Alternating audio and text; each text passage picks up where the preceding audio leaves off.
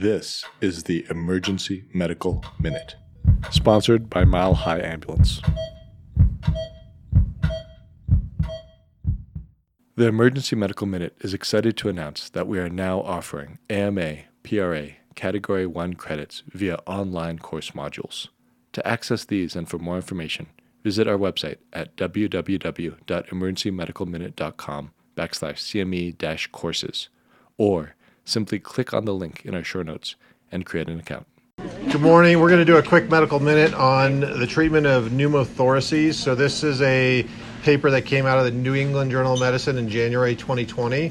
It was a multi-center randomized trial conducted in the United Kingdom, and it was a non-inferiority trial. So a non-inferiority trial means that you're basically taking a treatment and comparing it to a known existing treatment and to see if it's either no better or it could be worse, could be better. But you're basically trying to make sure the new treatment isn't worse. And so they were looking at people who had a first known unilateral spontaneous pneumothorax. A lot of people we see in the emergency department present like that, ages 14 to 50, and it had to be a moderate to large pneumothorax, so greater than 32% as measured on X-ray.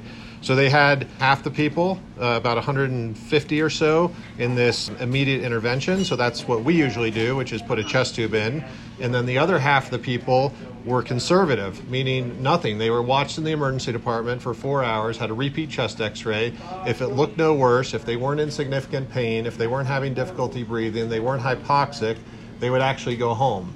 Now, the interesting thing about this trial is that they had amazing follow-up. So they had follow-up at 24 hours in person, 72 hours in person, 2 weeks and 4 weeks and 8 weeks in person. And then they had follow-up by phone at 6 months and 12 months. The primary outcome was looking at resolution of the pneumothorax within 8 weeks. So if you did an X-ray and the radiologist read it as back to normal, then you were a success story.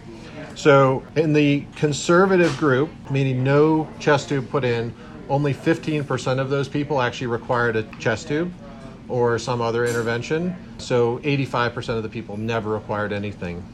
At 8 weeks, so again, our primary point, in the conservative group, 98.5% of people had resolution of the pneumothorax, versus the intervention group had 94.4%. Now, you have to look at the data a little more carefully here, because you also have to include those people who weren't able to be followed up, like they disappeared, they never showed up.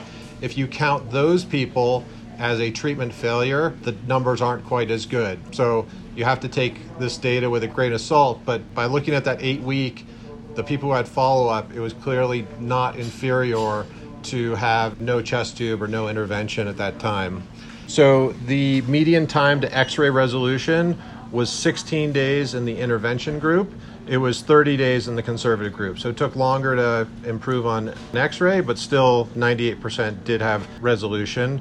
Symptom resolution by 8 weeks, 93% in the intervention group and 94% in the conservative group. And the median time was about the same, 15 days and 14 days. The recurrence during the 12 months was low in both groups.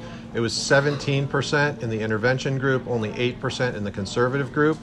And then adverse events, 41 adverse events in the intervention group and only 13 in the conservative group, which makes sense because you're not doing anything to these people, so they don't have anything to have an adverse event from. Now, 15% of them did ultimately require a chest tube.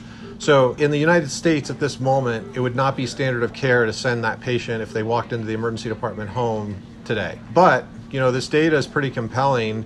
We probably need another study to confirm it, make sure that it's actually validated in another cohort of patients. But there may be a time where we see that patient who comes in with a large or moderate spontaneous pneumothorax, and we observe them and make sure they have good follow-up. Follow-up is really the key here. We can't send these patients home and just, wish them the best. They really need follow-up.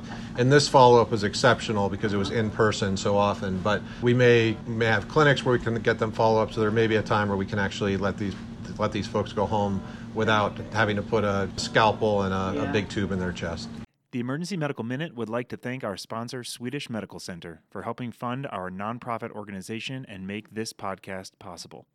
Donations are essential to our organization to cover operational costs and fund the creation of our online courses offering AMA PRA Category 1 credits. So if you enjoy our show, and if you're able to make a one-time or recurring donation towards our organization, any amount is helpful. Please click the link in our show notes to make a donation. Thank you for listening.